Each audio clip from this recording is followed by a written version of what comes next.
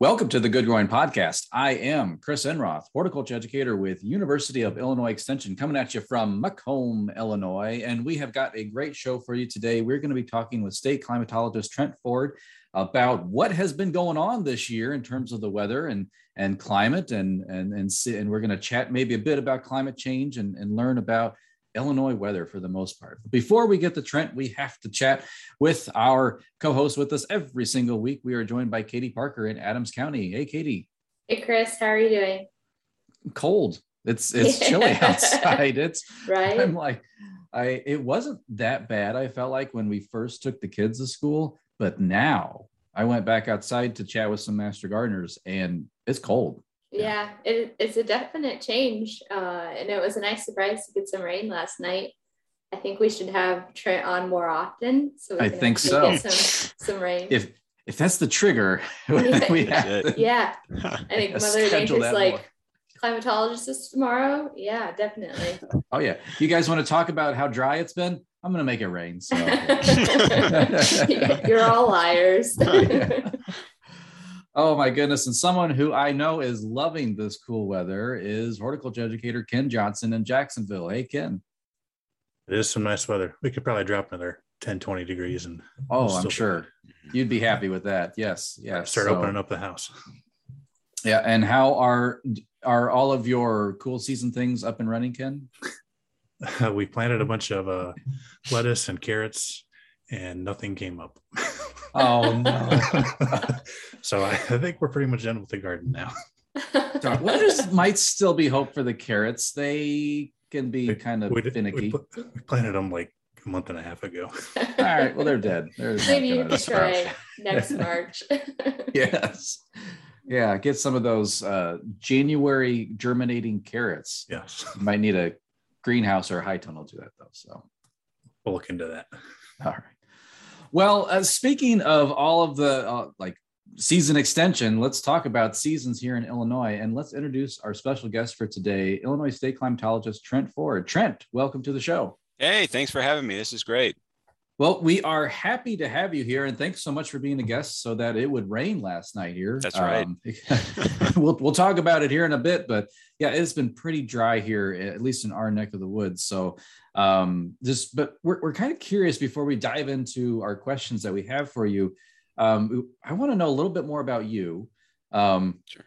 in terms of climatology and the study of that. So where did you go to school first off? And did you have something that like sparked, like, I want to learn about climate science as a child or before that? Yeah. So I'm originally from Roanoke, Illinois, which is kind of north central, not too far from Peoria. And I spent my whole childhood there. I did my bachelor's degree at Illinois State University there in Normal. And I actually studied geography. Actually, all three of my degrees are in geography and not in atmospheric science or physics or any other kind of discipline that people typically come to climate science from. And so I was always interested in weather and climate. It's sort of hard to grow up in Illinois and not get interested in weather because it's so dynamic, as you all were discussing. But I was also interested in spatial patterns. We travel a lot as kids, going on vacations and stuff, and you could just look out the window and see how the landscape changes when you head north, south, east, or west, and even just across Illinois. Mm-hmm. And the climate has a big part of that. And so I sort of came from climate science from kind of the spatial patterns and the statistics point of view more than the extreme weather and that sort of thing. And so after my time at Illinois State, I went down to Texas A&M University and studied learned a little bit more about climate science and got a master's and PhD down there. And then before I came to the University of Illinois as the state climatologist, I spent 4 years as a professor in the geography department at Southern Illinois University in Carbondale. So I've been many different places, but across the state, pretty familiar with the state's very diverse landforms and climates. And Yeah, like I said, I mean, my interest really came from a statistics, from a numbers kind of standpoint, trying to explain the spatial patterns and the variability, and that always interested in me. But of course, also, the sort of extreme weather events like drought and severe storms and things like that. But the kind of extremes that I was always interested in the research that I do, a lot of it has to do with more of the slow evolving, insidious sorts of extreme events like extreme heat and drought that a lot of folks don't really take a lot of interest in because it's not as big and bold as a tornado in your face sort of event, but impactful nonetheless. I will say I took intro to geography in Southern, and that triggered something within me that's like, I love maps. It was just like, and then I studied landscape architecture after that, like where I get to like draw things out in plan view and stuff. So I loved it. Yeah. Yeah. Just a state secret here is that the vast majority of people who get geography degrees and become whatever it is out of geographers don't start in college as geographers and may not even be able to tell you what geography is, because often in K through 12 it's taught as kind of social studies, or which is kind of an off form of history, right? And so so the state secret is that geography departments and universities recruit heavily from their introductory classes, and so the idea is to get you interested in all of these things. And like you mentioned, we get a lot of people coming in and saying, wow, this is amazing. I've never thought about that before, about why, for example, when you're driving on I-57 from Chicago all the way down to Carbondale, that you hit Mount Vernon and all of a sudden a bunch of trees pop up, right? Yeah. And so that's those are the kind of things that really get people's attention. And so that's a big pull for geography. Definitely. So, okay. So you've been around the state, even down in Texas. Mm-hmm. Then now you are as the Illinois State climatologist. So tell us a bit about what is that like? What is your role there? And like, who are you working with? Like farmers? Are you doing research? What's happening? Yeah, all the above.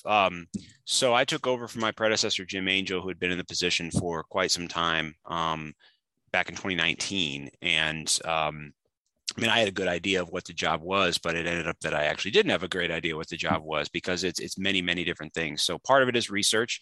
And at my heart, I am a researcher. I'm interested in the patterns and data and statistics and things like that. And so research, but it's kind of research with a big R, writ large. So there's the hardcore number crunching, trying to figure out return intervals for drought and, climate change and changes in things related to specialty crops and things like that, but also research as in working with folks across different sectors to try to better communicate the impacts of climate and climate change, better understand how climate influences what they're doing, translate information to make it usable for different sectors. And so when you mentioned the other piece of that, the outreach and engagement, the folks that I'm working with is across the board. I would say that the sector that I interact with the most is the agriculture and horticulture sector, just because as you imagine, it's a big part of Illinois, but also it's impacted pretty greatly by climate and climate change. But,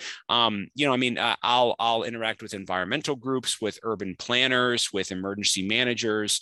And honestly, I think the outreach and engagement side of the state climatologist office, which is mainly me, it's a one-person office. Honestly, the best way I can describe it is like those old videos of the 1950s and 60s, or maybe 40s and 50s telephone operator folks, or the way they'd plug and you want to connect with this person. For whatever reason, I'm this person who has these connections all over the state of people doing all sorts of different things. And what it's come to is a lot of people will come and say, hey, do you know a person who does this, that, or the other thing, where I have this idea related to climate? And I'm like, oh, this person over here has that idea. And then I connect.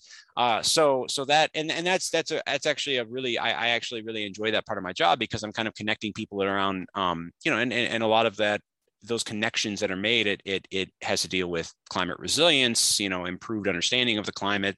So it all, is for the common good, hopefully, of the state. But it's kind of an interesting position, because those connections are really interesting. So with these next couple of questions, we're going to be asking you about the weather that we've experienced this year. So before we get into those questions, we just want to clarify, can you distinguish between weather and climate? Yeah, there's lots of analogies for the difference between weather and climate. I'll use two. The most common is that climate is what you expect, weather is what you get. So when you expect September to be, September is an oddball. Let's not use that example. You expect December to be cold and it's 75 degrees, you get a tornado warning. That's a bit unexpected. That's kind of the weather variability versus climate. Another maybe way to think about it is, I've heard this described as if you think about weather and climate as a person, your climate is your personality and your weather is your current mood. So usually I'm a pretty easygoing person, but the other day when my 3-year-old, threw a temper tantrum and knocked over his milk and, I was not an easygoing person at that time. So that's sort of the difference between weather and climate. And so when we talk about climate change, it is inextricably tied to weather. So the climate is sort of your baseline onto which weather sort of varies. So, for example, we can get relatively cool days in the warm season. We can get relatively warm days in the cold season. And that's that sort of weather variability on top of what is typically our climate. All right. So this spring, at least here in West Central Illinois, it seemed like we got a lot of significant amount of rain throughout the spring. And that kind of led to a lot more diseases and stuff for certain species. Was that kind of significant, the amount of rain? And is that kind of something to look forward to in the years to come? Or Yeah, so it was extremely wet in especially kind of that transition between spring and summer in Western Illinois. So I was crunching some numbers. The Western Climate Division, which goes from, the kind of Galesburg, Monmouth area all the way to the Mississippi River near Quincy, they recorded their a 10th wettest May to July. So it's May, June, July, all put together, their 10th wettest on record. And those records go back to 1895. So it was very wet at that time. It was something like nearly 5 inches wetter than average over that 3-month period. And so that was, it was interesting because it was a real contrast to what was going on in Northern Illinois, which most of Northern Illinois was dealing with pretty significant drought throughout the spring, and it just persisted into summer and now into fall. But it was a very wet time period, late spring, early summer this year. As far as like long-term trends and expectations for the future, we have seen that both spring and summer total rainfall has increased over the last 150 years pretty significantly. Summer to a little bit of a larger extent spring to a little bit of a larger extent than summer has.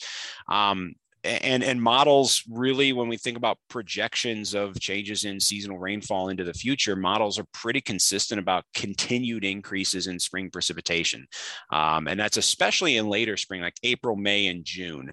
Models are less consistent with projections of summer precipitation, but that kind of wetting of spring is a pretty solid signal throughout Illinois, but in Western Illinois in particular. And so, the kind of springs that we've been dealing with the last few years, when you think about this year, 2019 was extremely wet. 2018 was wet in some places. The frequency of those kind of excessively wet springs, it is increasing and is expected to continue increasing throughout the middle and later part of this century. Geography is very important, as we've established, I think. But when people are sending you questions, I get a lot of lawn questions. And they're like, what's wrong with my lawn? And it's like brown. Like, where are you? And they're like, Northern Illinois. I'm like, oh, okay. Yeah. You have like a federal drought emergency going on up there. It was dry. Still is dry, as you see.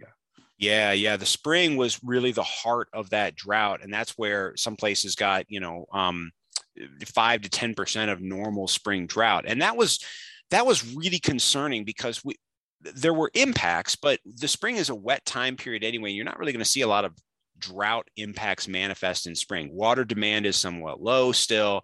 A lot of times farmers prefer to plant in relatively dry soils to develop that root profile, all of those kind of things. So that's the thing about drought monitoring in the spring, is it can become really difficult because it's really, really dry and it's unusually dry, but there's not a whole lot of people complaining about it. And so it was really in the summertime that temperatures naturally begin to increase and you start to see some of those impacts because the rain just didn't come, or the rain that did come to Northern Illinois just wasn't enough to make up for those spring deficits. And so tack on what has started as a very dry fall up there. And they're dealing with some pretty significant moisture deficits. Now, agricultural impacts, they've run their course. it is what it is. Ecological impacts are hopefully staved off if we can get a good amount of rain this winter.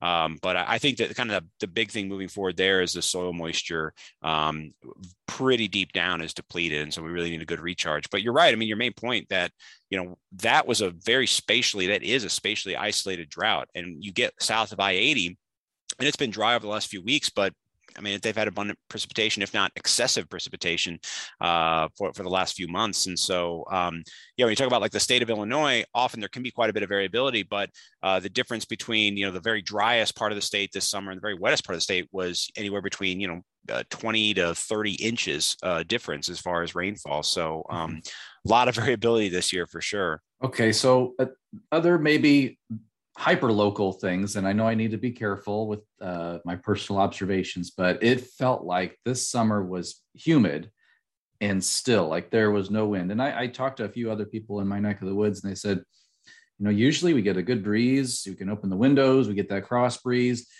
It felt like for a large chunk of this year, at least summer months, there just was not much wind. So what is that something? Is there something affecting this, like our crops? Do they play a role in like wind that moves across Illinois?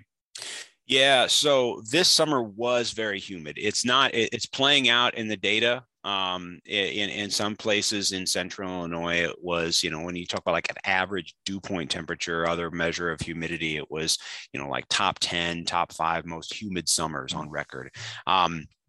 And one of the biggest things, the patterns we saw is that it wasn't just humid in the afternoon, it was humid at night. And so when you talk about opening your windows, folks couldn't open their windows, couldn't cool down at night because it was just so humid. So even if the temperature got down to the high 60s at night, which it didn't all that often, it was still humid. So it was very uncomfortable to have your windows open. And as you mentioned, that the breeze really didn't help with that either, the lack of a breeze. And so there's a big circulation feature that establishes in the summertime. It's really important for summer climate for most of the eastern U.S. It's called the Bermuda High. It's a big high pressure system that establishes somewhere in the Atlantic Ocean. If it sets up in the summertime too far over the eastern U.S., we can end up with drought, could end up with some rough areas, especially in the southeast U.S. If it establishes really far in the Atlantic, as it did this year, then the flow sort of around that big high pressure system brings a lot of the Gulf of Mexico air up from the Gulf and brings us a lot of heat and a lot of humidity. And that's what happened this year. And the kind of persistence you talk about where it's just consistently humid this summer was because that feature established in June and it just didn't move really until just a few weeks ago. So you probably noticed, although September has been warm so far, it hasn't been as humid. So I've noticed definitely in September, the nights have been much more pleasant. You can see the sun, things like that. So that has been, but especially in July and August, it was very, very humid because we just kept getting this strong southerly flow off the Gulf of Mexico that brought us lots of humidity. And with that, it became not a very strong breeze. So the kind of breezes, the nice summer breezes you talk about, that's when we get kind of that intrusion of cooler air from the Northwest. And we just didn't get that. We couldn't break that system. And so now the crops, as you mentioned, that does play a role, especially in the humidity. We have an actively transpiring corn crop or even soybean crop. It really does affect surface humidity across the state because we're moving a lot of water from the soil up into the air. So anybody who's detasseled and gone into a cornfield and compare that to outside can understand that. And so that is definitely adding to that, the dominant humidity source of that air moving from the Gulf of Mexico, adding to that with the corn crop. And so it just overall made for not an excessively hot summer, honestly, for the state of Illinois, but kind of an unpleasant one, honestly, as far as weather is concerned. Yeah. A lot of people pointed to the smoke from out west playing a role in humidity, or did that do anything? Yeah, it played a role in temperature. It doesn't really play a role much with humidity. We saw this summer statewide that the average temperature was something like 10th or 11th warmest on record, but the statewide summer minimum temperatures were much warmer than the maximum temperatures, or at least the anomalies were higher. So the minimum temperatures were something like 6th or 7th warmest on record, and that had a lot to do with that humidity, whereas our daytime high temperatures weren't nearly as elevated. And part of that was the wildfire smoke. So that haze, that kind of said what that did is it reduced the amount of energy coming in from the sun overall.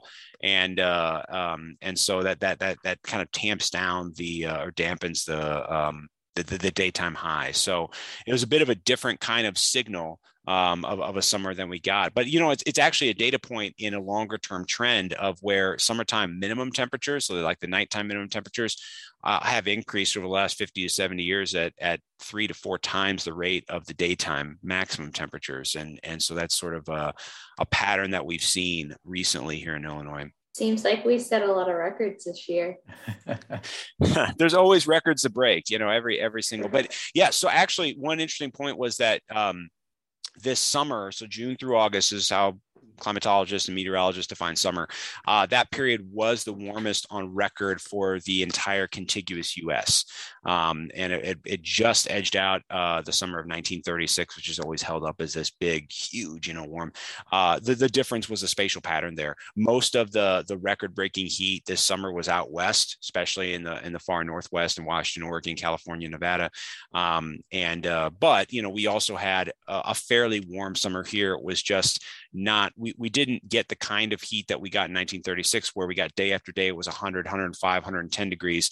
This summer it was 90, 92, 91, but the humidity was really, really high. So kind of a different flavor of heat there. So it seems like for the past few autumns that we've had, it has been drier. Is this actually happening, or is it something that we're imagining? And what could be the cause for this? Yeah, so September has gotten drier. So there's a decreasing rainfall trend in September, statewide and across Western Illinois in particular, over the last 50 to 70 years.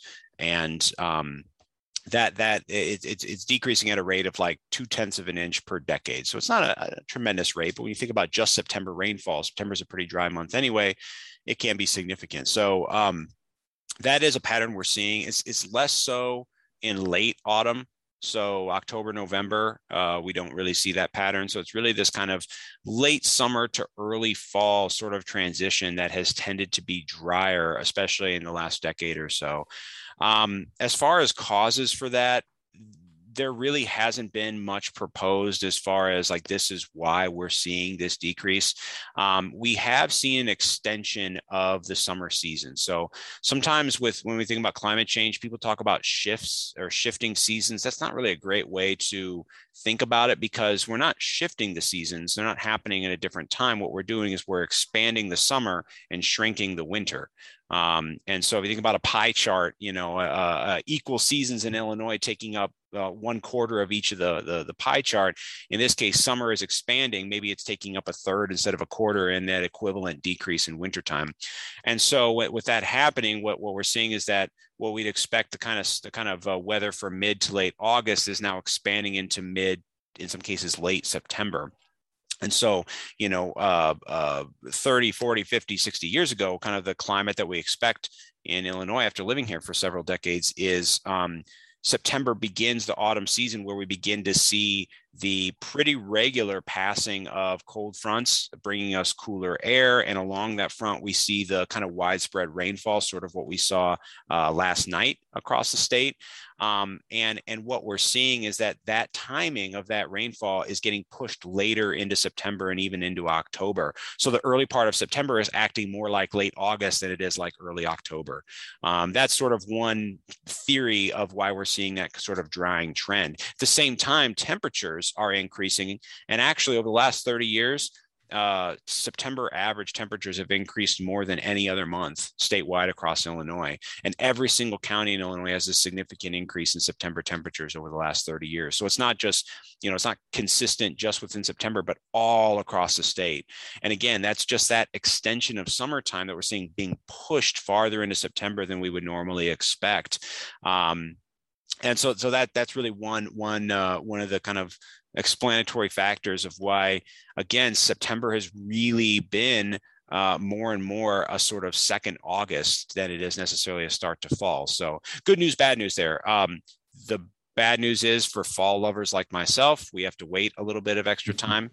And, the trees are a bit confused by that. And so sometimes, especially when we get a lot of September heat, like we got this month, even with adequate moisture, the trees just kind of go brown. I'm having that with a couple of trees that would normally have some good fall color this year. But the good news on this side, when you think about more of the commodity crops, is that we're getting that dry down period. And so kind of what we saw this year where, it was even in areas that got an abundant amount of moisture during the growing season, those crops have dried down very quickly. And it's just because it's been in the high 80s, low 90s for 2 weeks in a row with absolutely no rain. And so that's the sort of pattern that we're kind of seeing more and more in September. And so, how that it's interesting because you think about the beginning of the growing season, we're seeing that increasing trend in spring rainfall, which could cause some issues with planting delays and things like that. We may see some compensation on the back end of the growing season with a drier and warmer September. So somewhat related to that. So you mentioned that kind of summer is getting a little longer and winter is shrinking. It seems like kind of the same thing is happening with spring. It seems, we have spring and then just boom, all of a sudden summer. There's really no kind of gradual buildup anymore. Is that the case too? Yeah. So we're also seeing temperatures increasing in May and June, less of an extent or less of a degree than September. And part of that is this kind of thermal inertia. So if you think about the reason that July, kind of early to mid July is the hottest part of the year, despite the fact that the sun is at its highest position in around June 20th, June 21st, we have that thermal inertia. So it takes some time for the Earth system to gain its heat that's getting from the sun. And so that kind of maximum temperatures tend to be highest in July.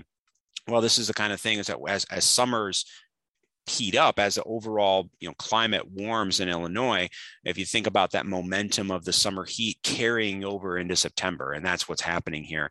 It is happening in May and June, but because we're coming out of spring and winter in that period of time, we have less of that kind of momentum carrying us, and so we are seeing warming at the end of spring, but less of an extent than we are at the end of summertime. One thing we are seeing, interesting when we think about winter, especially late winter, is that the last few years we've had this interesting pattern where the same kind of momentum that carries us from summer into fall also carries fall into winter. So Decembers have warmed at a nearly the same degree as September has. And so what we've had the last few years is these really mild winters in December and January. And then we get just a beast of a February, right? That reminds us that we still live in Illinois. And that can sometimes carry over into March and April as well. And so it's an interesting pattern. It is. And part of it has to deal with climate change. Part of it has to do, of course, natural variability. But when you're talking about like spring or early summer heat, we are seeing that pattern. It's just a little bit less of an extent than late summer for sure. So ultimately, you're saying that spring is going to become summer and fall, and winter is going to be fall. So we're going to have two seasons, summer and fall. I don't know. We'll see how exact that, we still live in Illinois. So, the state record minimum low temperature was broken just a couple of years ago in Mount Carroll. So we can still get pretty cold. We saw that polar vortex sort of issue come up in February last year. So we'll still have distinct seasons. They just may not be as distinct as we maybe have remembered them 30 or 40 years ago. And like I mentioned, you think of that pie chart, my ideal climate, honestly, is one where each season takes up its due 25% of the time. So by the time I'm tired of summer, which happens usually in mid-August, it's getting done.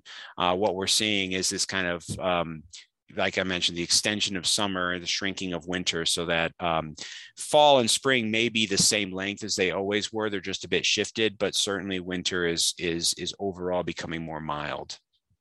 Yeah. Not a good outlook for snow lovers either, to be honest, especially in the central and southern parts of the state. And we have to go north. That's right. Yeah. Moving to Canada. Yep. Get a trailer for your snowmobile because you got to go up to Wisconsin for that.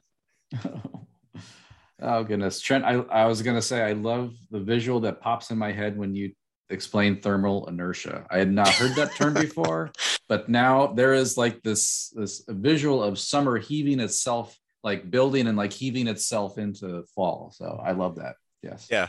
Yeah, that was always a great question on when I taught introductory weather and climate at SIU was, why is it if the sun, so we established the sun's highest in the sky in June, why is it hottest in July? And then it would usually take them some time to figure out like, oh, well, it takes time for the, for the temperatures to build up. All right. So when it comes to kind of informing the public about climate and weather, are there any resources or kind of any data places online that we can kind of look to check? Yeah. So I always say for weather, the National Weather Service should be the first place you start. Weather.gov. I'm sure most people who are listening to this have some sort of weather app on their phone. Those are varying quality, and some are very good, some are not very good at all. So we all pay for the National Weather Service. We might as well use it. So they have, that's where the federal government certifies the forecast, and so that's a good place. And making sure that you're signed up for their text alerts. They just started this a few months ago, where they're texting now alerts for severe weather, severe thunderstorms, tornadoes, winter storms, and as well as things like red flag warnings, which is really relevant for this time of the year when folks are out with their combines, making sure they're understanding the fire weather situations. As far as climate is concerned, one of the best sites that I like to mess around with is NOAA's, the National Oceanic and Atmospheric Administration Climate at a Glance. It's what it's called. And I can give you the URL, but nobody's going to remember it. So you just Google NOAA Climate at a Glance, or just Climate at a Glance. It'll pop up. And what it does is it gives you the opportunity to kind of go from global to city scale. And you can do state and county and climate division and whatever you want. And you can plot, map temperature, precipitation, minimum, maximum temperature, drought indices, things like that. You can map the long-term time series and the trend. You can look at actual maps to see how it varies by county for individual months or long strings of months or seasons. There's a lot of stuff to do. Now, it takes some getting used to. As a climatologist, it all makes sense to me, but for a person who is not a climate scientist, it may take some getting used to kind of figure out what exactly is what, but it's worth spending some time on, especially if you want to think about, what just happened as far as this last month's climate or weather in the perspective of the long-term climate, or you want to look at long-term climate change. That's a great resource as well. The other page, and this is just a shameless plug, is the State Climatologist Office website. Again, I can give you the URL, but just look up Illinois State Climatologist Office on Google, and it'll pop up there. One tab that I like to point everyone to. So the main website, it's got the WordPress tabs. The last tab on that site is climate change in Illinois. And here at the University of Illinois, along with folks at Northwestern, folks in Extension were involved. We just completed a climate assessment for the state of Illinois earlier this year. And it looks at historical and projected changes in our climate here in Illinois, and then impacts to different sectors that are important in this state. So agriculture is one, but also public health, natural resources, and ecosystems. There's a link to the full report there. And the full report, the assessment, is on the State Climatologist Office website. The report is written not for scientists, but for non-scientists. And so if folks are really interested in the details of climate change, is something that interests them, of course, they should reach out to me. And my contact is on our website, the State Climatologist Office website. But also that report is a really good resource for people to really dig into if they're interested in climate change and sort of what we've seen and what we're expecting to see and the impacts, moving forward. Excellent. Well, we can put links in our show descriptions to all of the sites that Trent has mentioned. So this was a lot of fantastic information. Trent, thank you so much for being here today. We do appreciate your time. Hey, thanks for having me. This is great. Hopefully I can come back on at a later date and we can talk some more. Maybe talk about the White Sox chance of a playoff run this year. We'll see. Oh no. Not based on what I saw last week when I was able to tune in. Oh my goodness. Ken, you're a Chicagoian. You probably have a say in this. Actually, for baseball, Cardinals fan. So. Oh, what deal? You and my wife. I mean, it makes sense. Interesting. Okay. Well, I learned something new about our co-host every single week. So their chances are looking pretty good. Who, the Cardinals? Yeah. They have 9-game winning streak. You could say that in April every year. Oh my goodness. Well, Trent, thank you so much. Yes, we'll have you back. We're gonna do a deep dive into climate change, climate science, and really get into that. I think probably coming up in the winter or next spring. So thank you very much again. Great. So, yeah. The Good Growing Podcast is produced by Wendy Ferguson and edited by me, Chris Enroth. A special thanks to our co-host with us every single week, Katie Parker, Ken Johnson. Thank you guys for being here. Yeah, thank you, Trent, for all the useful information. And Ken, I think the Cardinals are looking for a catcher. You should definitely try it out. Hey, there you go. Yeah, you can replace Yachty. my eye-hand coordination is not good. It's from sticking all those insects all the time. Yeah. Yes, thank you, Trent, for being on. Learned a lot. And Chris and Katie, as always, thank you. Let's do this again next week. Oh, we shall do this again next week. We will be chatting about some gardening related topic. I guarantee it. Ken really wants to talk about moss. We'll see, Ken, if we'll be able to talk about moss, but we'll dive through that topic if we can. So, but anyway, listeners, thank you for doing what you do best. And that is listening, or if you're watching us on YouTube, watching, and as always, keep on growing.